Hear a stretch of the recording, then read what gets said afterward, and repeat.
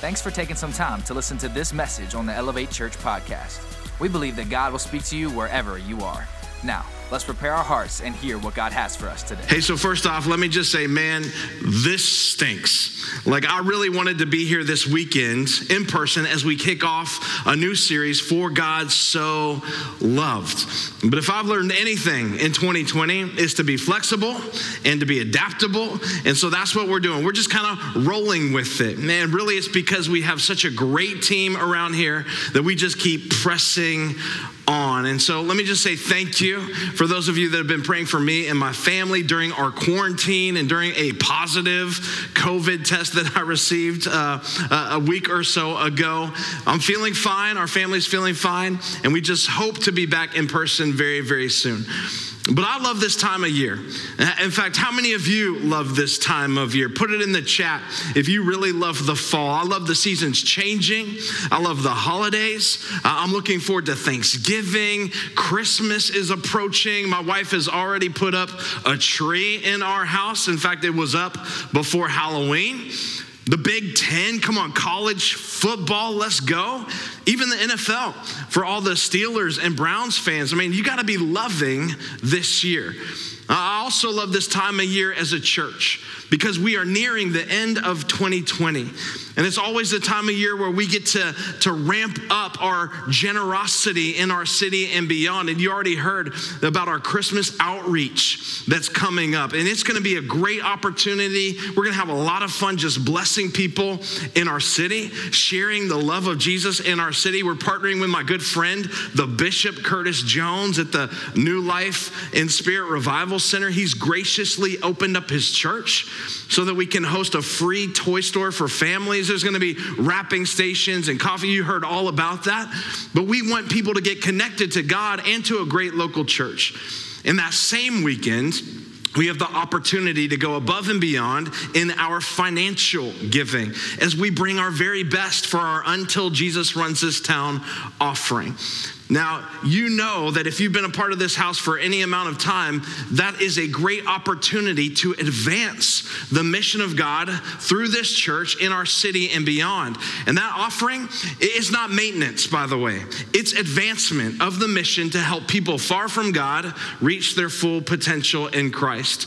And in years past, our church has given literally hundreds and hundreds of thousands of dollars beyond our walls, approaching on $1 million really, towards outreach so that we can touch people in our community and around the world.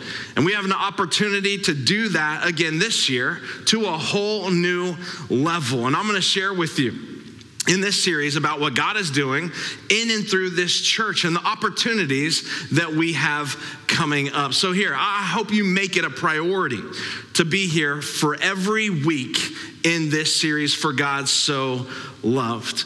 And during this series, I'm going to share with you where I believe God is taking us as a church. I'm going to share with you some of the challenges that come along with being a growing church.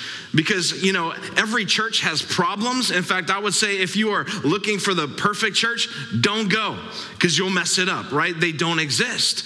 And it all depends on what kind of problems you have. I call what we have high-class problems. And I'd rather have high-class problems than other kinds of problems. High-class problems are like, hey, we're growing so much, you know, as a church that we need more space. That's a high-class problem. It's kind of like if you tell me that your hot tub is broke. I don't feel bad for you. Are you with me? That's a high-class problem. Pastor, please pray for me. My hot tub is broke. I'm not praying for you. You got a hot tub. And I can say that because I got a hot tub. It's a high-class problem. Or it's like you complaining that the oil change for your G-Wagon is too expensive. Listen, I don't care. That's a high-class problem. And so as a church, you can have problems, but I'd rather have the kind of problems that we have. You know, we need more space. And I believe in 2021, God is moving us into more communities, and we're going to reach more and more people with the gospel, the For God So Loved. right? People are finding out about the hope that they can have in Christ Jesus. And so we've got to respond to that, again, because for God so loved. And it's not only something that gives us a great hope personally, but it also means that we have a great responsibility to share the hope that we have. And so I want to tell you how we're going to do that. And then I'm going to share with you how you're going to be a part of the solution. In fact, right now, look at your neighbor and tell them, you're the solution. Come on, tell them you're the solution. You might not even know it yet, but you're the solution. Anytime someone tells you, by the way, there's a great opportunity in front of you, here's what I think most of us think of it in terms of risk and reward. In fact, we think of it through the lens of risk and reward. Like if someone were to tell you, hey, I've got a great investment opportunity for you, you would look at it in terms of what's the risk and the reward. And the interesting thing is that all of us have different tolerances for risk and reward. And we have different tolerances for risk. Some of us, when we think about risk, we get an adrenaline rush. Like we want to skydive, we want to jump off the cliff into the quarry, we want to jump off the bridge into the lake. And personally, I'm a risk taker. That's my bent. A few years ago, I did the whole skydiving thing with some friends. And by the way, the risk wasn't jumping, it was getting into the plane in the first place. I jumped out of an old broke down, rusted, plane. And I just remember the rush of free falling. And then the adrenaline rush again when the parachute opened and I hit the ground. I was like, man, let's go again. And some of us are like that. We get offered a new job and we're willing to leave a 25-year career because the opportunity of the reward is so great that we will take that risk. But then some of us, come on, we're on the other end of the risk pendulum. And we think of risk, when we hear that word, we just think, nope, I'm not gonna do it. I'm good, I'll hold back. In fact, we think danger. We have red lights going off in our mind whenever we hear the word risk, right? We start to feel unsafe. We start to think that there's no guarantee. And of course, there's not, because that's the idea behind risk and reward. You could either have a great reward or you could have no reward at all. And a risk is usually one or the other. It's usually jump out of the plane or stay in the plane. There's no halfway. It's either one or the other. It's like all in or not at all. And here's the deal. If you think about life through the lens of risk and reward, it doesn't make you a good or bad person, by the way. If you're a more risky person, you're not a better person, maybe more fun, but it doesn't make you better. Or if you're kind of risk adverse and don't really like to take risks, it doesn't make you a bad or good person. Boring. I'm just kidding. But it doesn't make you bad or good. Your level of comfortability with risk and reward is not a good or bad thing, right? It just is what it is. And it's usually the life experiences and your personality and all of those things put together that determine how you approach risk and reward. But here's the danger with all that. And here's the danger as followers of Jesus is when we begin to think of our relationship with God through the lens of risk and reward. And we begin to think of how we interact with God and how we choose to respond or even not respond to the instructions of God in our life through the lens of risk and reward. Because the reality is God doesn't operate in risk and reward. God operates in, check it out, promise. He operates in promise. God does not do risk and reward. And so if you approach your relationship with God through the lens of risk and reward, then guess what? You're gonna miss it altogether. Because God operates on the idea of promise. Somebody shout promise wherever you are. Promise. He is a promise maker and a promise keeper. In fact, a promise is a guarantee that something is going to happen, that it's going to come to pass in your life, that it will take place in the future. Now, the thing about a promise is that a promise is only as good as the promiser. Are you with me? It's only as good as the individual who is making the promise. And come on, you've experienced this in your own life. You have some people that you just kind of understand when they make a promise to you, you just adjust it and recalculate it to get into the reality of their ability to fulfill that promise. Like, for example, you have a friend that says, I'll meet you at Starbucks at 9 a.m. And you know there is no way. Like, it would be a miracle of God for them to show up at 9 a.m. And so you recalculate your expectations to go, all right, I'll see you at about 9:15, 9:30, right? Because never in their life, are you with me, have shown up on time. Or let me give you another example. Husbands, don't amen this one, because you want to go home tonight and you want to sleep with your wife and possibly other things. But when she tells you, I'll be ready in 30 minutes. Come on, husbands, again, just sit there, act like you have no idea what I'm saying, look shocked right now. But when she says she'll be ready in 30 minutes, you know that you got time to maybe like fry some chicken, make a baked potato, right? Watch a football game. Like, you might even be able to fit a movie in there somewhere. That's about how long 30 minutes is. Because you've experienced a different reality on that promise of it'll just be 30 minutes over and over again. But God does not work that way when it comes to his promises. 2 Corinthians 1:19 says that for Jesus Christ, the Son of God, does not waver, look at it, between yes and no. That he is the one whom Silas, Timothy, and I as the Apostle Paul who's writing this, he says he's the one that we preach to you, and as God's ultimate yes. Like, Jesus Christ is God's ultimate yes. He always, somebody say always. He always does what he says. If God says he'll be ready in 30 minutes, he'll be ready in 30 minutes. He's never late. He's always on time because he always does what he says. Look at verse 20. For all of God's promises have been fulfilled in Christ. In other words, any promise that God has given to us has already been fulfilled in Jesus with a resounding yes and through Christ. And they've been fulfilled in Christ and through Christ, the Bible says. And so God, listen, he always does what he says. He always does what he says he's going to do. And Paul tells us that Jesus himself was the ultimate yes. He's the ultimate example of God's ability to keep a promise. That's what he's telling us. It's kind of similar to what Paul said in Romans chapter 8 when he wrote to the church in Rome, and he said, if God wouldn't spare his only son, Jesus, and by spare meaning that he did not stop him from going to the cross and that whole brutality, if he wouldn't stop that, then how much more will he graciously give us all things? That if he wouldn't keep Jesus from us, he wouldn't keep Jesus from going to the cross so that he could fulfill a promise that he made to make a way for us to have a relationship and restore us to the Father. Again, because for God so loved the world that he gave his one and only son, that whoever believes in him will not perish. And if you'll keep that promise, right, how much more will he also say yes to the other promises that he's made to us in his word? Because again, he always does what he says. Somebody again say always. Always. And there's never been a promise of God that has gone unfulfilled because he always does what he says.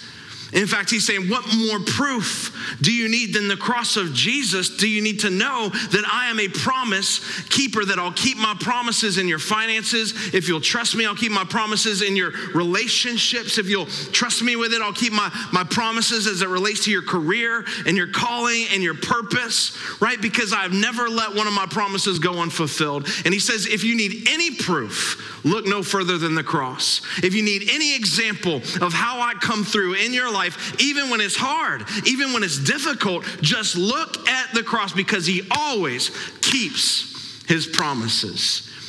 Look what Joshua said in Joshua 23. He says, now I'm about to go the way of all the earth. In other words, Joshua is saying, now I'm about to die.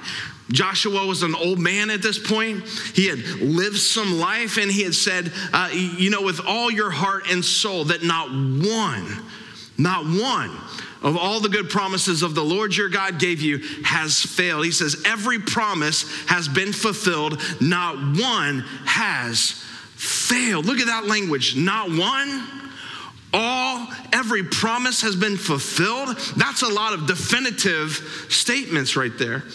In fact, in our house, we say things like, don't use absolutes. Don't say things like always or never. Like when my boys say, Dad, you never let me watch Netflix. Like, I'm about to hurt you, child. Really, I don't really hurt my kids, but you watch Netflix all the time. Don't say you never or you always.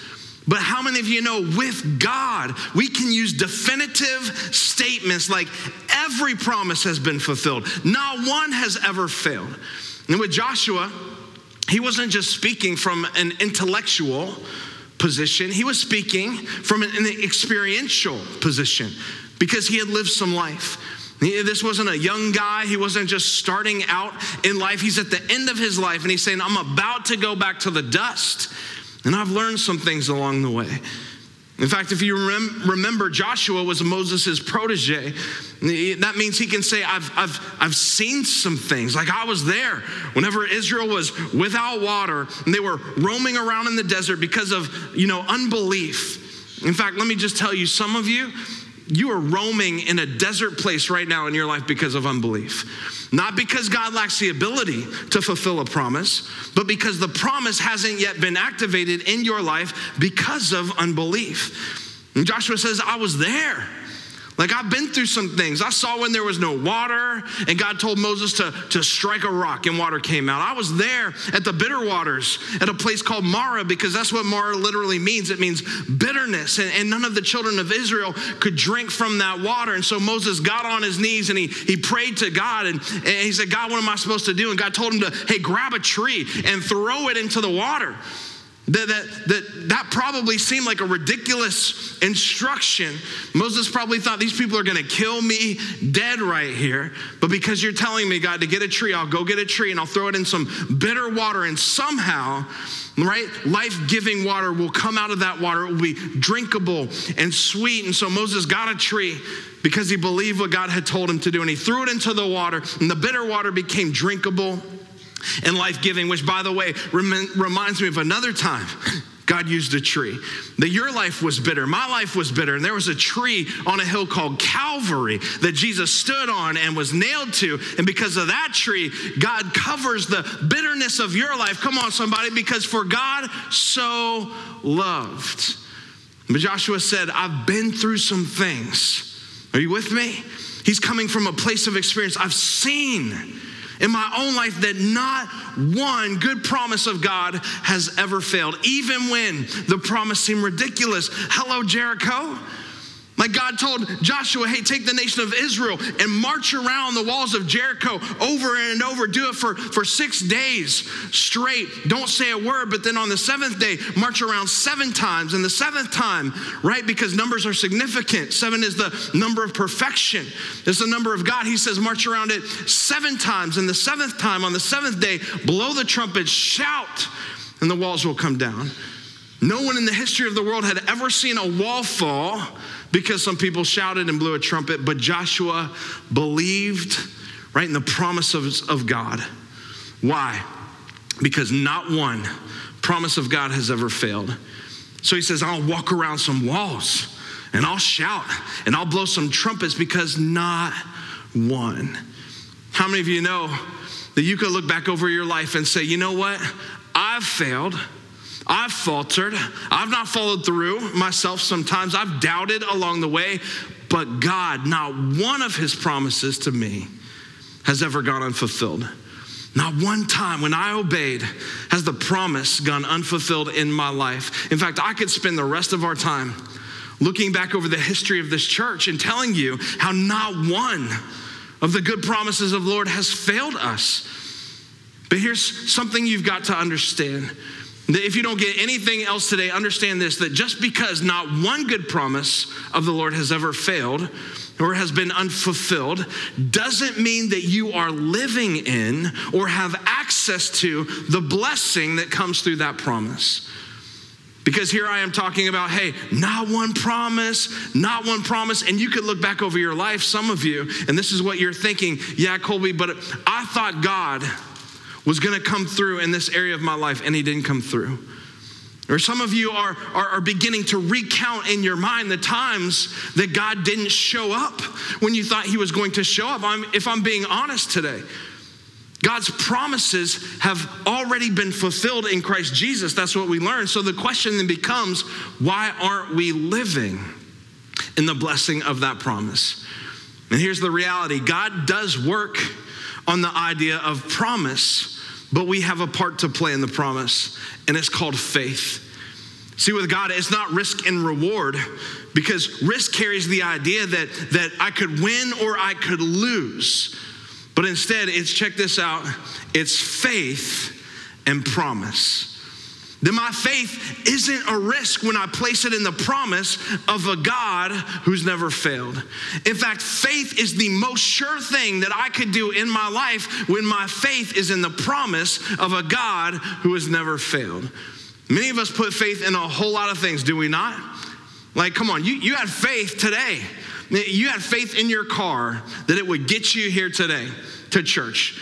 You might not describe it that way, but you got in it, you cranked it up, and you had faith, right, that it would start and get you here. That's faith. Or you had faith that when you sat down, whether you're in this room or you're watching at home online, that when you sat down in that seat that you're sitting in, that it was actually secure enough and stable enough to hold you up. You weren't questioning it, right? When you sat down, but you have faith. No one, got into their seat and went, okay, I hope it works this time, and sat down.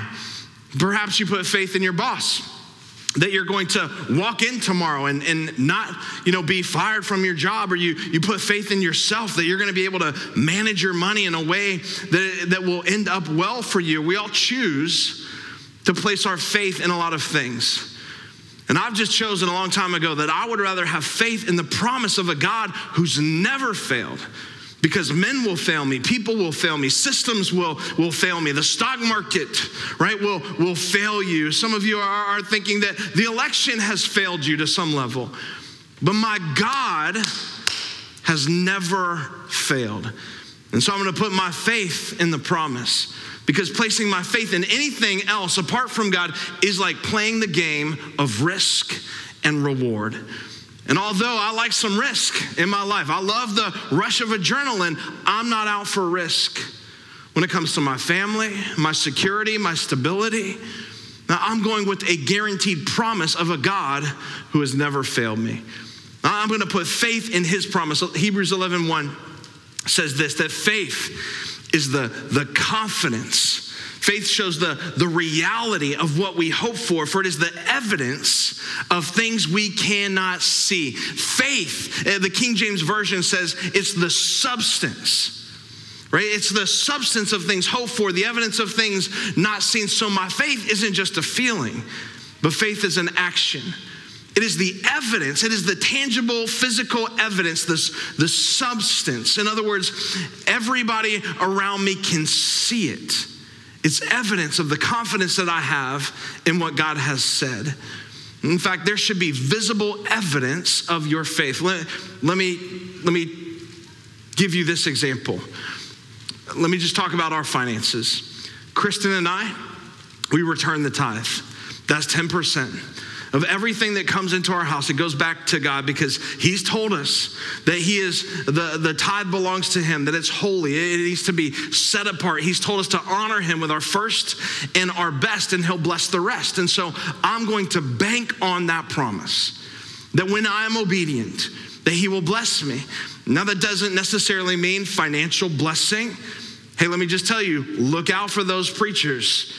Like the ones that say, if you'll sow a seed for $75, God's going to return it 100-fold. No, I don't give to get something. That's not my motivation. I get to give. I get to honor God with what he's given me. And how many of you know God can send blessings in your life in 1,000 different ways? Blessings in your marriage. Maybe it's a blessing in your family, a broken relationship that's been mended, a child who's been making terrible decisions, who's strayed from God, is now coming home to God. It could be financial blessing, never wanting for anything because God has provided for it. But the evidence of my faith in God's promise is where every 2 weeks, like clockwork, when we get paid, we honor God with our first. I return the tithe. The tithe is my evidence of the confidence that I have in the promises of God. Does that make sense? See, faith isn't a knowledge of his promise. Like any of you could get up here and just quote scripture all day long, but still have no faith, because faith is a substance. It's tangible evidence of the confidence I have in God's promises. So what that means, and one of the saddest things to me really as a pastor, is I could live my whole life going to church, being around church people, knowing his promises, but never see them take place in my life, because faith is the activator of the promises of God. God says, the promises I've given you, like they've already been fulfilled. And I'm just waiting for you through obedience to step into that flow of the fulfilled promise and receive the blessing. So I don't have to wait until I can see it. And I don't have to wait until I have the proof, because the promise is all the proof that I need. In fact, let me say that again. The promises of God is all the proof that you'll ever need. And if I wait till I have proof, if I wait till I can have it tangibly in front of me, whatever it is I'm believing for, then that does not require faith. So instead, I'll walk by faith, not by sight. Because the moment I begin to walk by sight, then I'm no longer in need of faith. The promise is the proof I'll ever need. Why? Because not one good promise of the Lord has ever failed. And so I have proof in the promise, because the promise is the guarantee from God that what he said he will do. In fact, I want to illustrate to you this way, because I think it's going to help you get it a little bit better. I need my helper. Come on up here, helper. Come on all the way up here and have a seat right here. Awesome. This is my youngest son. Why don't you tell everybody your name? Gray. Gray. I love that name. What's your full name? John Gray. All right, John Gray. How old are you? 3.5. 3.5 years old. No, 3 3/4. Oh yeah, 3 3/4. We just got to make sure that, you get the full amount in there. Hey, did you go trick-or-treating? Yes. You did? Was it fun? Yes. What did you dress up as? A Wookiee. A Wookiee. Is that like from Star Wars? A Wookiee? No. It actually is from Star Wars, but that's okay. Did you go door to door and say trick or treat? No, we didn't. No. It was a little bit different this year? Yeah. Yeah, okay. So did you get candy? Yes. Did you get lots of candy? Yes. Yes, I know you did. In fact, I took some of your candy. That's okay. That's okay? Because I knew that I wanted to bring you up here, and so I took some candy that I thought might be your favorite candy. What's your favorite candy? Skittles. Skittles. So listen, I'm going to make you a promise. Is there lots of Skittles in that bag under there? Are those Skittles? Maybe. So listen, here's the promise I'm going to make you. If you will let me have the Skittles I took from your bag, I promise you'll get more than you ever imagined. Is that a deal? Yes. Can I have these? Yes. I know you love these, but if you give them to me, my promise to you is that you'll get more, okay? Yeah. All right, well, I'm going to keep these, but remember, because I promised you that you would leave here in a better place than when you came, I have these for you. What do you think about that? Good. You like those? Mm-hmm. Awesome. Well, you get to have all those. Just don't tell your mom that I gave them all to you, okay? Thanks for helping me, buddy. Okay. You go back. Thanks, big guy. So my point is, right, if I, being a person that has broken promises, that has messed up, could be trusted in that moment, right, to give him more than what he had, how much more could God be trusted with the promises that he's made us? Let me ask you this. In my 45 years on this planet, there's been times that I haven't kept promises, and I'm sure you would say the same about you.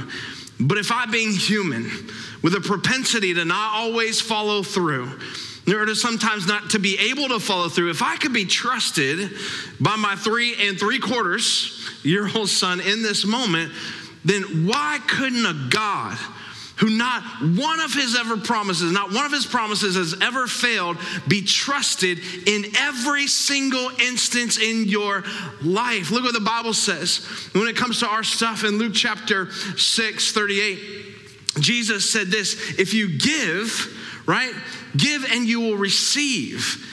If I, again, having the ability not to follow through on promises, can be trusted in that moment, why couldn't you take these few words right here and trust God whose promises have never failed? He says, give and you will receive. Again, we don't give to get from God. He's not a vending machine. We get to give. It's a privilege.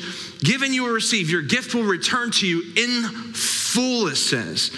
And if you're a generous person, you know this to be true, that God will return your gift to you, sometimes in ways that money can buy, but often in ways that money could never buy. Your gift will always come back, though, it says, in full, pressed down, shaken together to make room for more. This is harvesting kind of language. It says if you would take a basket of grain and shake it and press it down, you'd make room, more room in the basket, so it could be as full as it possibly could. It says running over, pouring into your lap. And listen to this, the amount you give will determine the amount that you get back.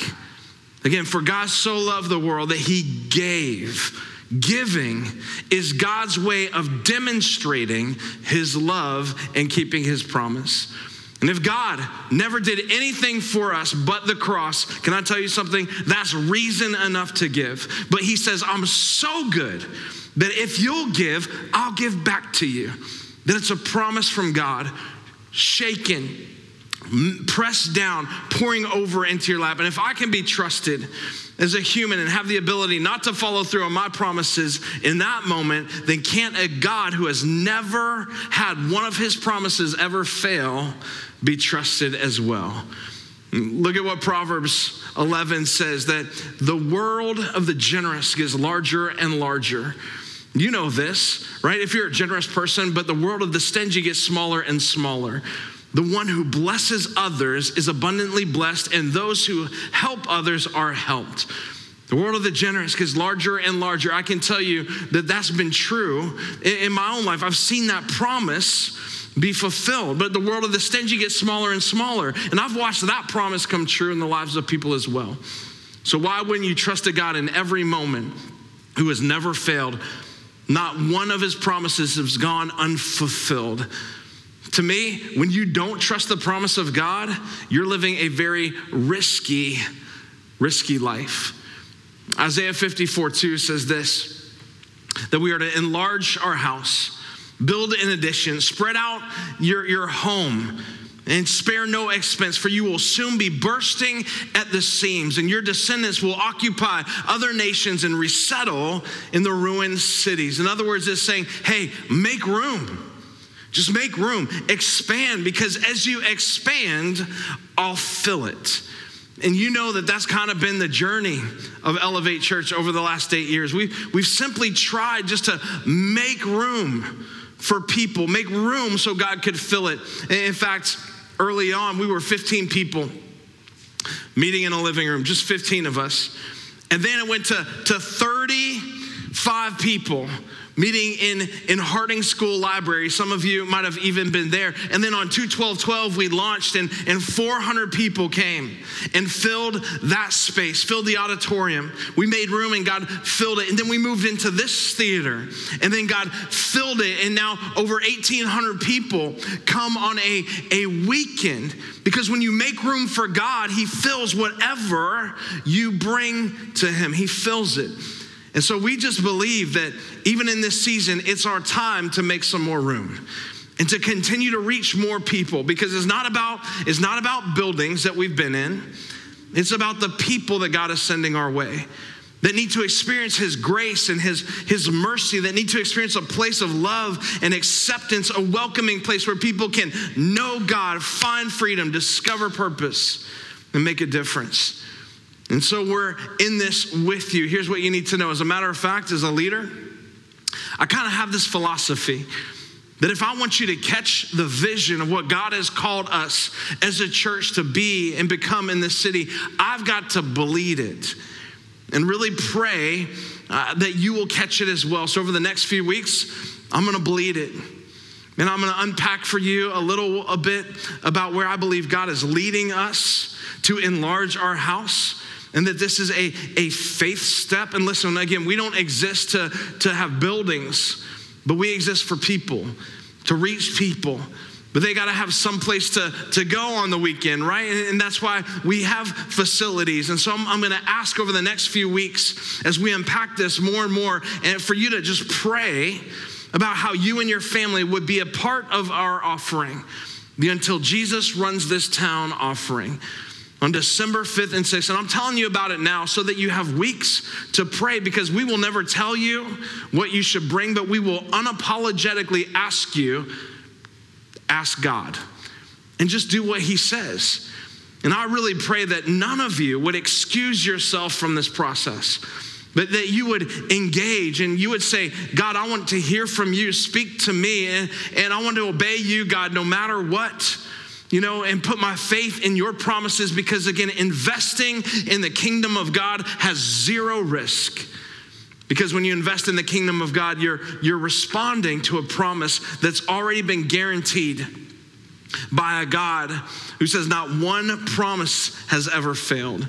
And so this coming year, we're going to give towards church planting like we never have before. Listen, with our partnership with ARC, the Association of Related Churches, this year during the pandemic, we've already planted, along with them, 57 churches this year. Come on, how amazing is that? 57 churches this year during the pandemic. And we're going to continue by investing in our global partner, the Convoy of Hope, who has served now over 150 million meals during this season. And you were a part of that. Many of us were a part of that, giving out meals to so many that needed it right here in Erie. And of course, we're going to continue to do all that we can to advance the gospel in our city and beyond. And here's what I know. Like, some people might ask the question, well, Colby, 35, people at Harding Library, 400 in the auditorium, now 1,800 a weekend. Like where do we go? 3,000, 10,000? Is it one location, two locations, three? Can't we just kind of maintain? Can't we just we've made a big impact already. Can't we just continue with what we're doing? And my response is always this, that we don't get to make that decision. That the Bible says, to whom much is given, much is required. And can I tell you something? God has given us so much. And there's a lot that's required from us. Because at the end of the day, it's not about land, it's not about buildings, it's not about facilities, it's not about trucks with gear to do portable churches. It's not about any of that. It's about people that are far from God that need to be reached with the love of Jesus, because for God so loved the world that he gave. And at the end of the day, it's all about your family members coming to know Jesus, your neighbors, your co-workers, that we need to create environments both in person and online with excellence, where they can come and experience something they've never experienced before, where God touches their life and changes their heart. Listen to me, it's about filling up heaven and emptying out hell. And that's what we're going to do at the end of the day. In fact, since we've launched, man, I love this. 4,585 people have indicated that they began a relationship with Jesus. Come on, that's something that we should celebrate. That's something that we should get excited about. And I'm just telling you, like, in my heart right now, there is more vision than there ever has been. In fact, if I shared it all with you at one time, you would think I've lost my dang mind. And there's greater faith that I have in the promises of God than ever before, because it's a guarantee. And you get to be a part of that, just like Amy and Carrie and Christine, because every single number that I just threw up there represents a name. Every name represents a story, and every story represents a person that for God so loved. And so I'm going to have faith in the promises of God, because he said, right, that I will build my church and the gates of hell won't prevail against it. And you know who builds his church, how he builds his church? He builds it through you, through people, when we are willing to have faith in the promise that God has made. In fact, let's do this. Would you just stand right now, whether you're in this room or you're at home online, just bow your head with me. Father, in the name of Jesus, we just believe that our best days are not behind us, but in front of us. And we just believe that while what you've done in our past has been amazing, it's good, but you're not done. And we believe for greater things in the future. We believe in the simple fact that there are more people in our city and beyond that need to know your love. There are more homes that need to be restored. There are more marriages that need to be healed. More people that need the experience of the power of the gospel and the Holy Spirit living in their life. And so we pray, Father, in the name of Jesus, that we as a church in this season, in this opportunity that we have, and in this moment, God, it will not pass us by, but that we will step up, that we will grab hold of the promise that you've given us for your glory and for generations to come, that we would invest, God, and have faith in the promises that you've made, because you're a promise maker. God, you're a promise keeper, and not one good promise that you have made has ever failed. In Jesus' name, amen. Thanks for checking out this week's message on the Elevate Church podcast, and we hope you really enjoyed it. If you made a decision to follow Jesus, congratulations. Welcome to the family. We would love to know about it, so please let us know by going to elevatechurch.com/yes. There will be some practical resources that will help you as you start this journey. If you want to support the mission and vision of Elevate Church to help people far from God reach their full potential in Christ, go to elevatechurch.com/give. We'll see you soon. Have a great week.